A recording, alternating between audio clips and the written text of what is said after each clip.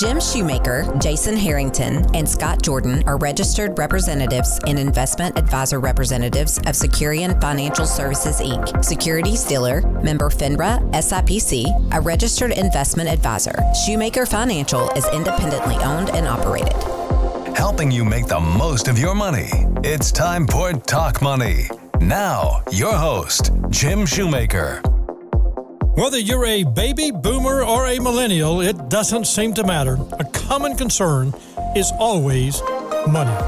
Well, welcome to today's program. We have got a lineup for you today that I think is going to be one of those programs that's very educational, informative, and I hope that we can throw a little fun into it, keep it interesting, and making sure that you stay with us, because we appreciate the fact that you are listening to today's program. If you have questions, you can send them to Jim, J-I-M, at 901-683-0989, or you can send them to talkmoney@shoemakerfinancial.com. Today, our guest that we're going to lead off with, it's an economic update. It's from Rusty Leonard, the founder and CEO of Stewardship Partners.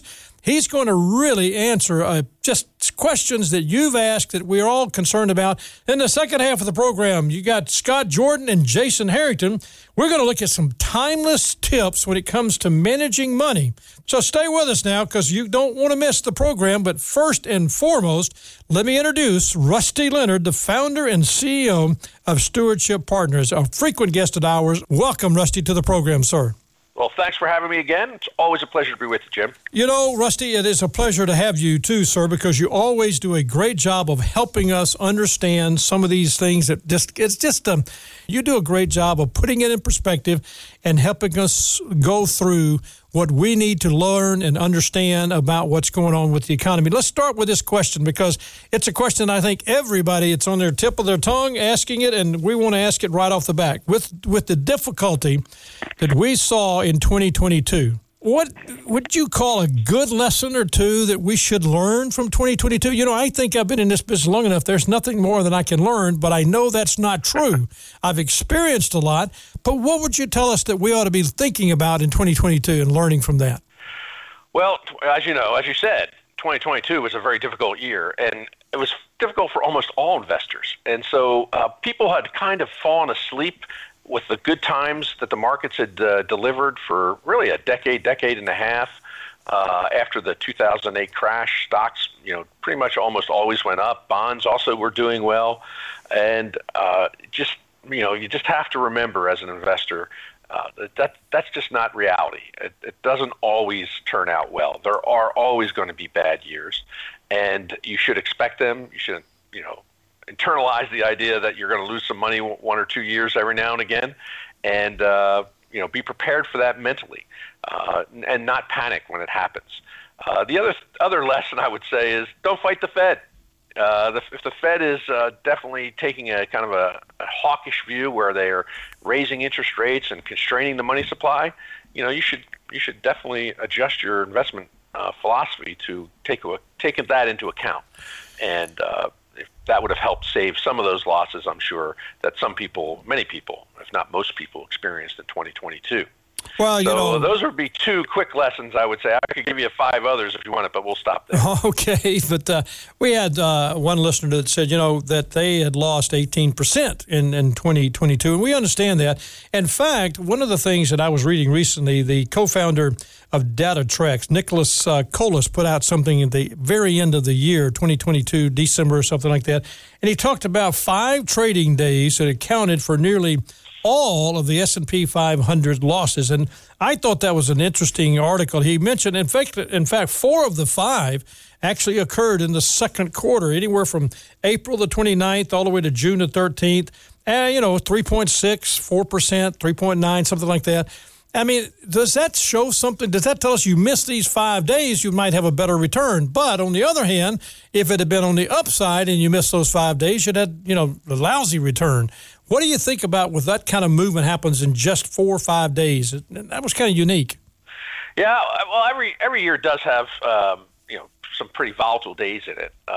This past year of 2022 certainly had more than your average on the downside, and the size of those downward swings were quite significant. But I would caution people not to think in those terms, to try to keep the longer view. There's really no way you can anticipate those days. If there's an investor in the entire world who managed to step out of the market on just those 5 days last year, I just don't think that person exists. That's just impossible. So you really have to keep the long view and try not to play that game. You may catch one or two of them if you're fortunate, but catching 5 out of 5, not going to happen. Not going to happen. Just keep the long view. It's just not going to happen. As much as you would like to think, we're all geniuses and we can figure this out, ahead of time, it's just not going to happen. But the second quarter you mentioned was really pounded, and that was because that's when the Fed really turned it on. The Fed finally woke up after being in a slumber for most of 2021 when the inflation problem started to really kick into gear, and they just said, well, hey, it's not going to be a problem. It's going to go away. It's transitory. Then they realized, maybe not. And that's when they really started jacking up the rhetoric, jacking up the interest rates, and making all the policy changes. And so that's why the second quarter of 2022 was the weakest. The Fed was really starting to get active at that point. Do you think, what you talked about earlier, don't fight the Fed, and now that you mentioned that, do you think the war is over now with the Fed? Or do you think we're now to a point where, inflation seems to be coming down? Maybe he's talking about a soft landing. So is the war over, and is a soft landing a possibility? It's almost never the reality. It's always hoped for by investors that the Fed would engineer a soft landing, but it almost never happens, and no one should really anticipate that. Nevertheless, that's what investors are anticipating right now. The war on inflation isn't over, but it's, people in their guts, investors in their guts know that inflation's heading down. It's been down 6 months in a row. It's definitely going to continue in that direction because of what the Fed has done already. In my mind, the war on inflation is not over, but it's in full retreat. Inflation's in full retreat right now, and we can see victory on the horizon. It's kind of like it's late 1943 in World War II or something. You knew the war is going to probably pan out the way you'd like it, but you just have to walk through the process. So I think inflation's done, but I think what you have to realize is that soft landing is going to be very difficult to attain, and we're more than likely going to have a recession. And the depth of that recession is still to be determined, but we know whenever you have a recession, you see corporate earnings fall off quite significantly. Even a shallow recession leads to a quite significant decline in corporate earnings. And so we could have further downside in the markets, even as inflation cools off, because we see economic growth really struggling to maintain a normal level. So, I'm still concerned about the markets, even though I'm not as concerned by inflation. All right, so don't fight the Fed. That I like that. Soft landing, probably not going to happen, but something. Maybe that's what the Fed tries to orchestrate. That's not very difficult. And usually you see interest rates and corporate profits, if a recession occurs, drop. So the economy's somewhat, you're not too, I don't hear a lot of optimism from you, Rusty, but I understand that, when the Fed goes through this process, we have to keep interest rates under control, and that's what you're talking about. I guess, can the Fed really create a recession when you've got oil prices that have come down? You got that. You've got this $1.7 trillion omnibus bill that's going to go into the economy. You got China pumping money into the economy. The idea of a worldwide recession is something you hear on the media a lot, but that's almost like it. There's just so much money going to get going into the economy. What do you take from all of this dollars moving into the economy with that mindset? Well, first of all, I think that you have to view the Fed and try to understand where they're coming from. While they don't want to create a recession, they definitely want to make sure inflation is dead, and they don't want to ease up too early. So the bias for the Federal Reserve, and really for all central bankers, is to overdo it on the inflation fight and make sure that it is, dead and permanently dead. So they want to kill it for sure. They want to drive a stake through the heart of inflation. So they generally overdo it, which leads to that recession. And while there's a lot of talk about soft landings, and they aspire to a soft landing, they generally can't pull that off. And when the Fed does overdo it, as they typically do in these circumstances, you usually get interest rates falling. So that's what we're starting to see now. We're starting to see interest rates falling. Another indication that the Fed is overdoing it is that the economy is slowing, demand for money is reduced, and interest rates are declining. So most people would say falling interest rates, well, hey, that's great, right? But if you also, if that's accompanied by falling corporate profits, it's not so great for investors. It may be great for people who are buying a house because their mortgage rates come down from those very, very high levels. But generally speaking, it's bad for the economy overall. And so we are seeing layoffs, across the economy, particularly in high-tech, good-paying jobs. Microsoft today announced 10,000 layoffs. Amazon has laid off people. Really, throughout the tech sector, we have a lot of layoffs in place. And these are good jobs, and some people are going to find themselves in quite a pickle. So they won't be spending as much money, and that's going to contribute to the slowdown in the economy. And as you said, offsetting this, though, are a few other things. One, oil prices have come down a lot from the spring of last year. So that's like a tax cut to the average Joe. So that's helping a little bit on the margin, helps for that soft landing scenario. And then while we don't like it, it nevertheless has happened, and that's that omnibus bill you mentioned, $1.7 trillion of additional government spending. Well, the Fed looks at these things and they say, that's another reason why we need to, really stick to this inflation fight, because the overspending by the federal government was one of the things that led to the inflation breaking out in the first place. So they looked at that omnibus bill and they said, we got to keep rates high and keep them higher longer. So there's, as always, there's this, constant mixture of events and things that are happening in the economy that are hard to sort out, and harder than ever, really, to sort out right now. But I think, from my perspective, it's wisest to stay on the path of, hey, this market's got some real barriers ahead of it. And even though it's gotten off to a fast start at the beginning of this year, it could easily give up a lot of those gains very quickly as the corporate profit scenario really starts to kick in on the negative side, and people start saying, hey, this is not good, earnings are down, dividends will be cut, so on and so forth. My guest, Rusty Leonard, founder and CEO of Stewardship Partners Investment Counsel. He's on our program a lot. We appreciate what he does. He's talking about some economic update, the whole idea behind what are we anticipating for 2023. We've talked about the fact that we don't fight the Fed, that the Fed's trying to control hyperinflation. It's coming down. Unemployment is still low. Recession, yeah, probably. We're putting a lot of money into the economy. But I guess, Rusty, at the end of the day, you're still cautious, and I sense that. So let me throw in kind of a scenario here.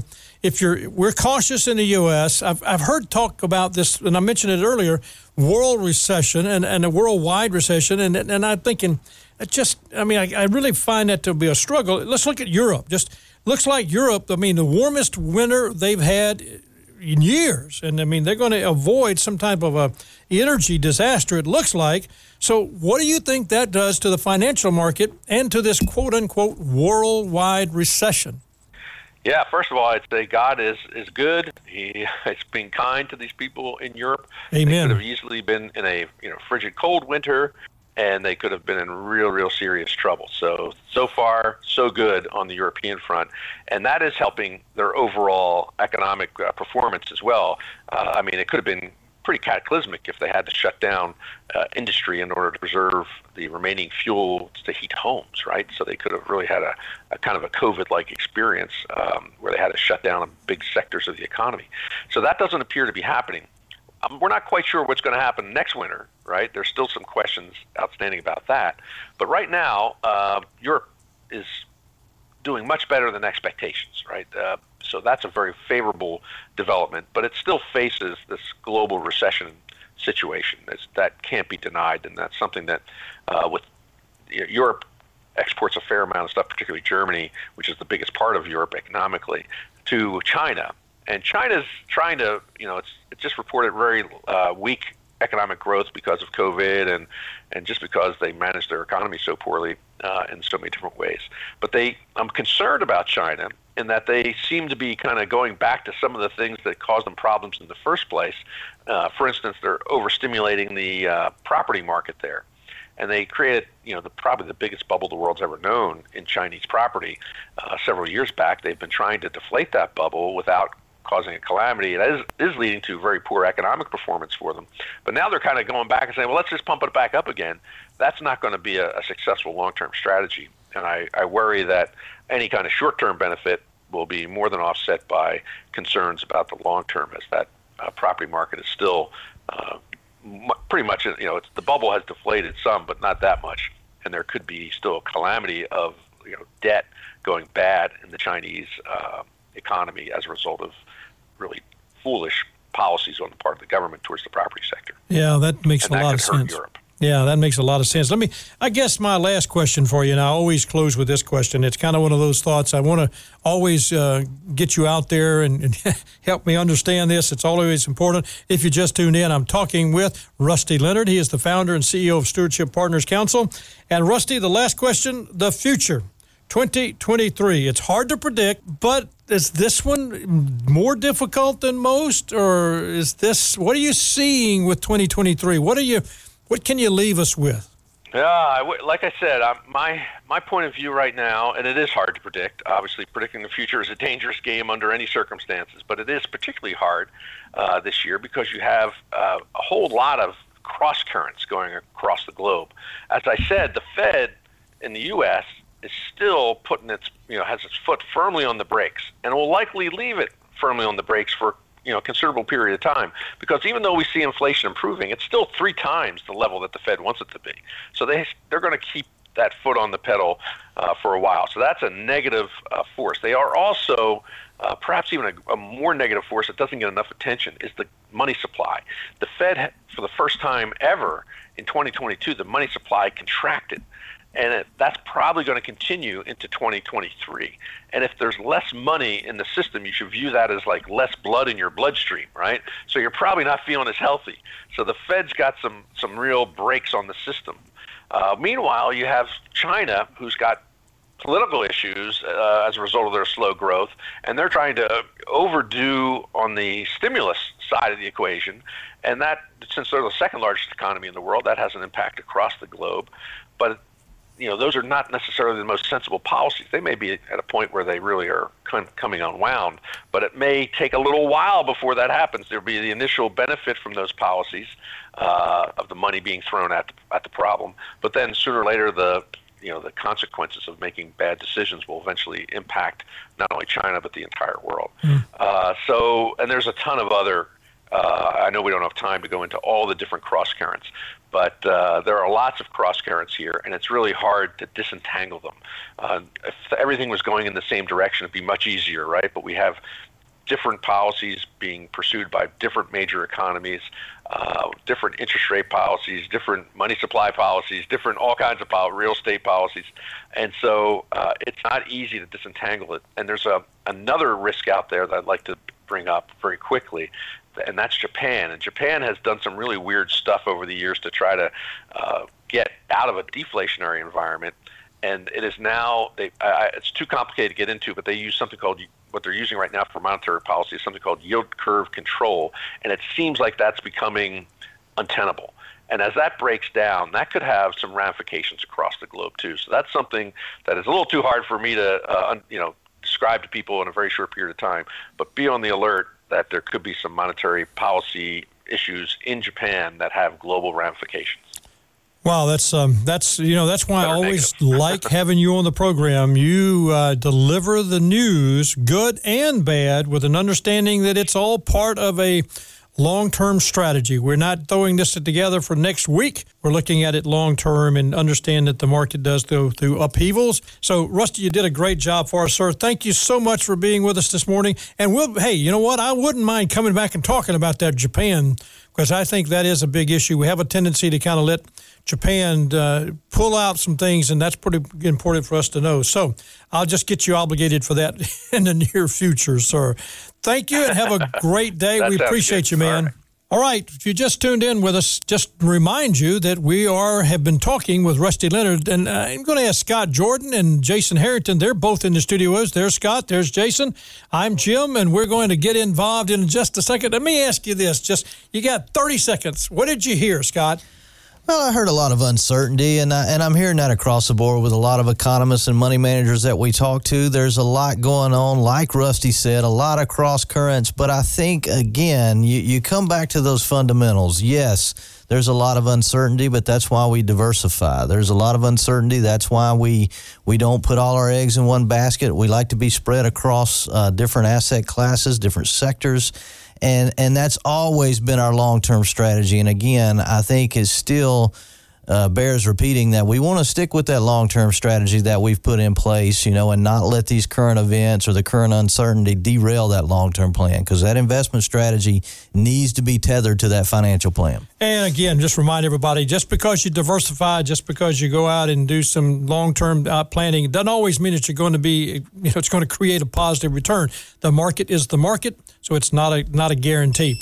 Come back with us in just a minute, because we're going to be talking again with these guys. We're going to cover fundamentals of investing and investment pitfalls that you need to avoid. That's Scott Jordan and Jason Harrington. I'm Jim Shoemaker. This is Talk Money. This material represents an assessment of the market environment at a specific point in time and is not intended to be a forecast of future events or a guarantee of future results. This information is not investment advice or recommendation. Past performance is no guarantee of future results. Investments will fluctuate and when redeemed may be worth more or less than when originally invested. Financial professionals do not provide specific tax or legal advice, and this information should not be considered as such. You should always consult your tax or legal advisor regarding your own specific tax or legal situation. Helping you make the most of your money. Talk Money with Jim Shoemaker on News Talk 98.9.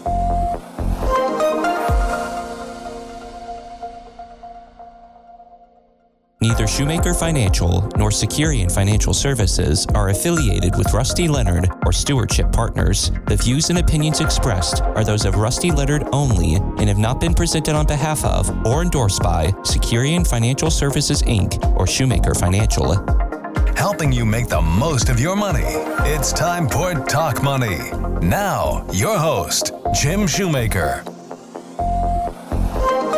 Welcome back. I'm Jim Shoemaker. You're listening to Talk Money. My guests, Jason Harrington and Scott Jordan.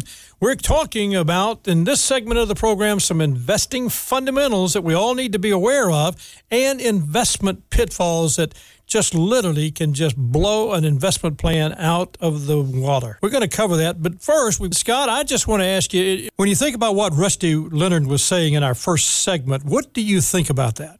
I think he had a cautious tone in his voice, but also, a lot of opportunities out there. I think that, when you look at this environment that we're in right now, yes, there are a lot of challenges, but those challenges bring with it a lot of opportunity. That's why we always look toward a professional management team to go out there and look at companies and get us invested in a way, well-diversified way that we're in companies that have a history of being able to weather these types of uncertain environments. And that's why, again, going back to those fundamentals, just asset allocation, diversification, and keeping that portfolio rebalanced. And I think that's critical for everybody to know. Those are fundamentals that just happen because that's part of any plan. And when we talk to Rusty, we're talking to Rusty because he's the managing the dollars. He's the guy that's actually somebody we would hire to be a person to do just that. But I will remind everybody, just because you're dollar cost averaging, just because you're rebalancing, just because you're diversified and you're allocating money differently, does not guarantee that you're going to have a perfect return on a portfolio, because the market is the market. And so we just accept that. It doesn't guarantee that you're going to be absolutely successful. It just is a fundamental that is a part of any long-term strategy. He made a strong point also about trying to predict these ups and downs. Like, you asked him a question about his future outlook and trying to predict it, and the impossibility of that, which leads again to something that a lot of people need to hear out there, especially with what we experienced in 2022. There's a lot of people asking questions around, well, what do we need to do? Do we need to move? Do we need to do something else? Do we need to try to reposition our money and other things? And, I think his questions and his answers led a lot to what Scott's saying about just, staying the course, understanding what you own, and how it's supposed to react in these markets. And I think another thing that he said that really hit home is to expect these types of bad times. This is not unusual for the market. Yes, last year was tough because we saw both stocks and bonds get hit pretty hard. But again, we've been there before. And as a long-term investor, you have to expect these difficult years.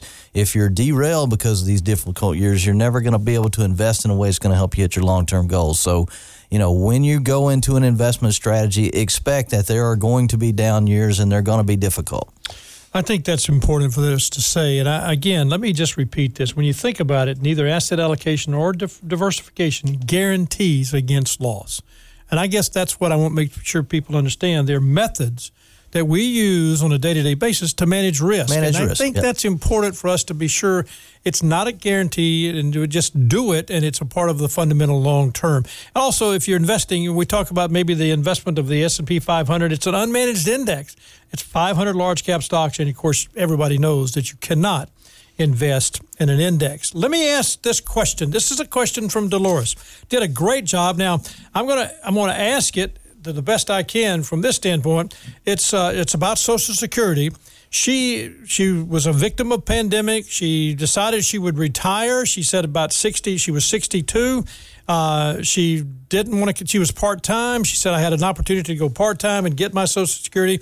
Well, the company has called her back and has offered her a management position, and she is going to take that management position. And she wants to know, great question, I think, can I pay back, or what do I do? I don't want to continue to take my Social Security because she's going to be making too much money. It's going to be taxed. She feels like that's a negative. What can she do? And her question, can I pay it back? Well, the answer to that is to a lot of things. It depends. So with Social Security benefits, she would be able to turn around and stop those benefits if she was within a 12-month window. So okay, 12 months meaning 12 months from the time she started. She turned the benefits on. Correct. If she's within that first 12-month period, she can withdraw her Social Security benefits and withdraw that election to start those now. The downside of that is she would have to pay back all the benefits that she's received to date, plus anything they might have withheld for Medicare premiums or income taxes. So you do have to turn around if you want to make that election and pay that all the way back to when it started. Okay, so the reality is she can do it, but she's got to pay it back, and it has to be within that 12-month period from the time she started to today or whenever it is. It does, and I don't know if Dolores is getting at this, but there is an income threshold when you take Social Security benefits early. You know, if you're not at full retirement age, let's say you start benefits at 62 and you are continuing to work, there's a certain income threshold, and that's indexed every year, and if you make over that amount, they do reduce your Social Security benefits. And that's exactly what she was talking about. They were reducing it. Yes, and that, you know, the flip side of that, or the upside to that, if you will, or the silver lining, is that you will eventually recoup some of that they withhold from you, because they will recalculate your retirement benefit when you reach full retirement age and take into account that they held some of your benefit back because you were making too much money. So eventually you should recapture most of that, but it is a downside of taking the Social Security benefits early if you're going to continue to work. Great answer, Scott. Great answer to Dolores' question. Remind you that if you do have a question for us, all you need to do is call us, and it's simply just, call us on the text line, and that's simply type in Jim, J-I-M, to the text line 901-683-0989, or you can send it to talkmoney@shoemakerfinancial.com. Jim is J-I-M to the text line, and the number is 901-683-0989. Now, we have one more question. Mike heard us talk about previously this past Wednesday when we did the show in the morning news, guys, with Ditch and Tim. We were talking about the 5 bad days in 2022. Kind of mentioned that a while ago when we were talking to Rusty, and he comes back and he says, are there going to be, I love his question, it's an honest question, 5 good days in 2023? I would say yes. Now, how good and to what magnitude, I have no idea. But yes, there will be good days and bad days in 2023, just like there were in 2022. But I think the important lesson that is to be learned there, it goes back to that, can I time the market? Can I get out of the market before those bad days and try to get back in the good days? So hard to predict that. Nobody that I'm aware of has been able to do that consistently throughout time, to always time the market right. So we always say it's time in the market, not timing the market, that leads to long-term success, because yes, 5 days accounted for a lot of the losses last year, but if you look throughout history, there's a few days within years that also account for a lot of the upturns, and those are usually clustered closely to a lot of those bad days. So a lot of times you see that some of the worst days in the market are followed by some of the best days very closely. So our advice is always, yes, it would be nice if you could avoid that pain of those downturns, but very difficult to do in reality. So just stay in the course, staying invested, not getting out of the market, so that you can be in there when those good days come along in 2023. Don't know when they're going to happen, but I'm pretty certain we will have some good days. So what we're saying to Mike is yes, The answer is yes. But you just have to stay invested because nobody can actually predict when they're going to be. In fact, those 5 bad days, if you look at it, 4 of the 5 occurred in the second quarter of last year, and it averaged about 4%. So it can be pretty brutal, and that's kind of what we have to look at. The market always reacts to new information as it comes along, but people are so unpredictable. That's what makes the market so hard to time. Is you may think people would react a certain way to a certain piece of information, but you and I know this, Jim, because we look at the market a lot. Sometimes you think something is a positive piece of news, and yet the market's down that day. It's just hard to explain or hard to predict exactly how people are going to act in the short term. It gets a little easier over the long term, but those short-term swings are hard to predict. Well said, sir, well said. And I want to talk about successful investing. And here's the bottom line is that's really what we're trying to help you understand. Our listener, if you just tuned in, we're talking money. I'm Jim Shoemaker. That's Scott Jordan. That's Jason Harrington. We are here to guide you through this whole idea of how you focus on an investment strategy that works for you, whether it's your 401k plan or you're saving for college education for the grandkids or the kids or whatever you're doing. There's some common mistakes and things that you just want to avoid when it comes to, investing. And it requires discipline. It requires patience. And I think the last time I checked, most of us don't have a lot of that in most cases. Now, that's not speaking for everybody around the table, but I know for one of us, that's a struggle. Discipline and patience. So, Jason, let's start with this first one because you really talk about this a lot, that and you both of you can chime in on this, believing that investing, and this is a mistake for a lot of people, is a smooth ride. Yeah, I think for folks that believed that, certainly 2022 probably has changed their mind a bit. Maybe burst that bubble. Yeah, maybe bust that bubble. But, nonetheless, it is an ongoing thought process for investors to have this linear thought that I put money in an investment and it just every year I come back and look and it should grow and that's what should happen. And, that is a mistake to go into a long-term investment strategy with that thought process. It's just believing that this is not going to be bumpy and it's not going to go up and down. Up and down in the market is a very normal process to making money over the long term in your investing. When you don't see those smooth rides, there can be this natural temptation. I mean, we're humans and, we're wired internally to try to fix things. And so there can be this temptation when the market's doing what we've seen it do in 2022 and what it may possibly do here in 2023, according to some of the predictions out there, is to go in and try to fix it. And let's go try to do something. Let's move around. Let's make changes and let's kind of turn over our portfolio here to something totally different. And that can be one of the biggest mistakes that you make is trying to make changes and move away. For your listeners out there that are invested in mutual funds, they may be sitting there thinking that their investment advisor is not doing anything because they're not calling them on the phone and telling them, hey, we need to sell right now. That's something that maybe television or movies has perpetuated out there, this thought process that's kind of how that relationship works. But these guys are investing in money managers that, whereas you can't see it as the end user investor, they're out there making those moves. I think that's critical for us to really talk about because I think, preparing for a decline is simply saying, I know it's going to happen. We kind of talked about that. So I've got it mentally and not running to the hills. I mean, just staying the course, being strategic, make it a good, solid investment approach that you're working with. And sometimes that can be the part that's difficult to design is what is my investment approach? And Scott, you talk about it. You said it earlier. Don't time the market. That's an investment approach that you say, some people, that's approach for them. They say, I'm going to time the market. We're saying that it can be dangerous. We've done that as a firm. We actually, back in the 80s, hired a couple of outside people that were going to be very strategic, very analytical, and they did a very good job for about 3 or 4 years. And all it took was a couple of those whipsaws that really can eat it up, and it just crumbled. And we still see people talk about it, but we've watched over the long haul that strategically not timing the market is important. Yeah, and and a lot of those timing mechanisms again are based on some very solid mathematical research that when you look at it in a theoretical sense makes all the sense in the world. But it goes back to the behavior of people is so hard to predict, and those models don't do a good job of really doing that. And that's why, again, I haven't seen a successful investor that times the market repeatedly. You may get lucky. Anybody can get lucky a few times or a time or two, but it's hard to consistently figure out how to time the market to get your returns. And by the way,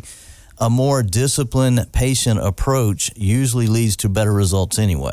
That's a great point. If you look at the last, say 20 years, if you would have invested in just that index you referenced earlier, the S&P 500, which is just an unmanaged index. If you invested $100,000 in that, it would have grown to $324,000 if you just left it and sit.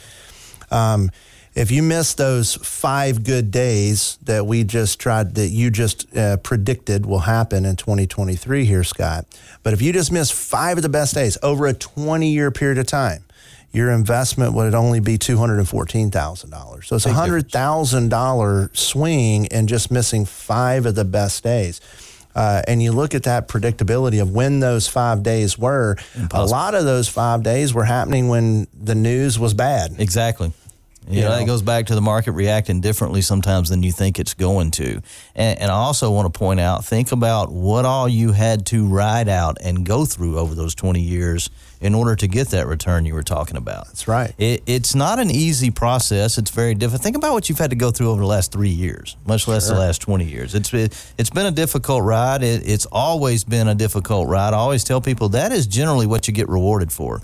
Being patient, sticking with that plan through the ups and downs is what the market rewards you for. And again, we had our director of investments here on this show not too long ago, and I remember him saying that 83% of some of the bull market beginnings happened when the news and the economy was in a recession. Yeah, absolutely. And that's astonishing to me to think that when everything looks a little bleak, the market, those money managers out there are doing an enormous amount of work for our investors. They're out there trying to help our clients make money. That's what they're paid to do. Well, they're professionals, and the reality is our emotions, if we're not a professional, can take over, and we can get out when we should be getting in. Exactly. Yeah, one of the things that we'll talk about here, you say getting out when we should be getting in. One of the mistakes is trying to follow that good investment or to sell out of that good investment too soon. And I think a money manager once said that if you follow a good investment over 3 or 4 years,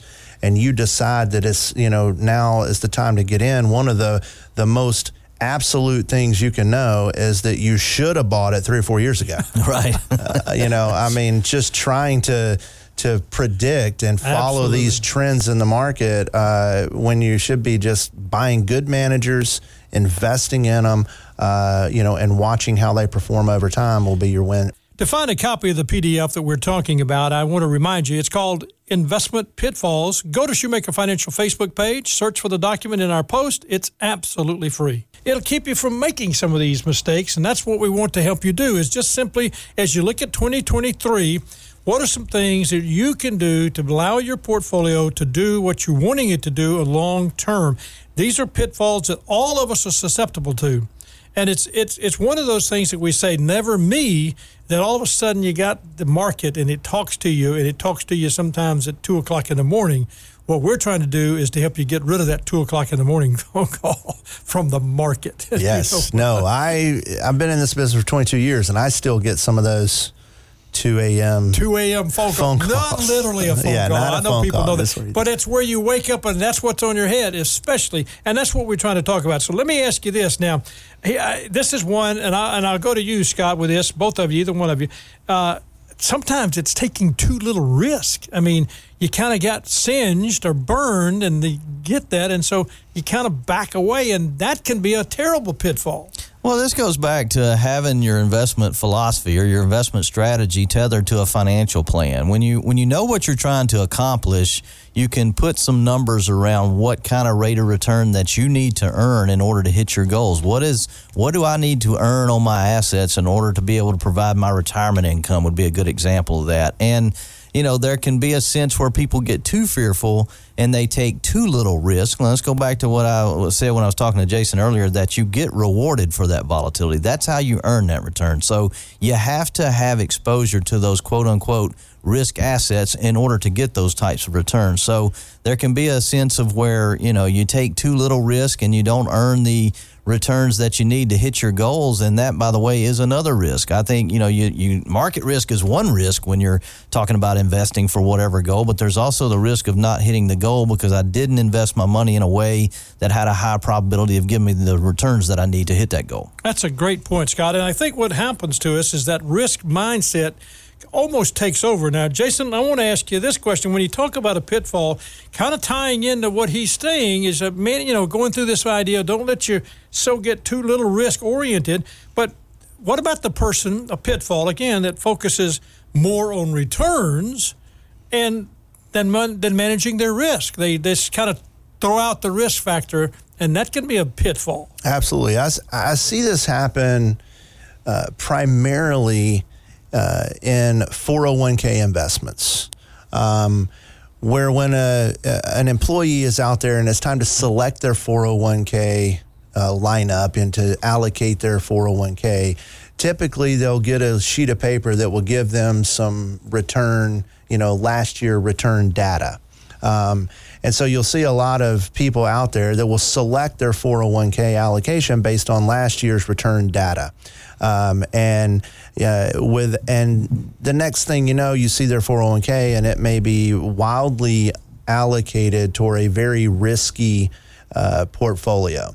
And they're just not built for that. And they love that investment strategy when the market is going up. Everybody loves the market when it's going up. But as we have discussed here over the course of this last hour, the market is going to go down some. And when they start to see the impact of that risky investment when the market goes down, it starts to get a little bit uncomfortable for them. And they realize that their portfolio is allocated to a risk tolerance that just doesn't fit their personality or doesn't fit their comfort level. They're getting way too many of these, quote unquote, 2 a.m. market calls. They just have a lot of uneasiness about a long-term investment.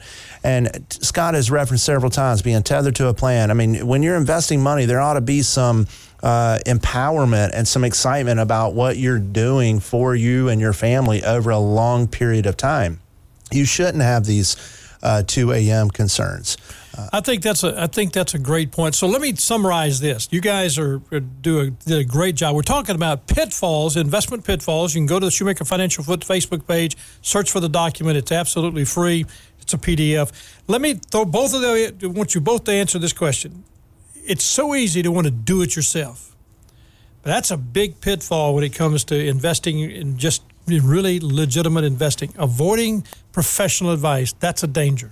Well, and there may be people out there that works extremely well for. I don't want to say that it's not something that you can do yourself. I just think that looking at most people, they tend to have more successful outcomes by at least working with an experienced guide. And that goes back to that emotional behavior stuff that we were talking about earlier. Just having somebody that's been through this, that is experienced, can keep you on track. To hold your hand.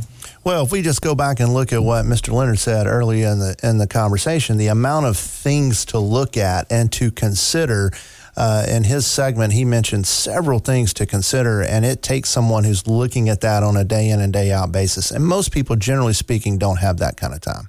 Great job, guys. I just want to thank both of you. If you want to talk to these guys, simply give them a call at 901-757-5757. That's Jason Harrington and Scott Jordan. Also, you can find our show, Talk Money, on Apple Podcasts, Spotify, or wherever you listen to podcasts. Search for Talk Money with Jim Shoemaker. Subscribe. We appreciate it. You can catch the rest of this program. If you missed part of it, just go back to and listen to it on Talk Money on the Apple Podcast or wherever you get your podcast.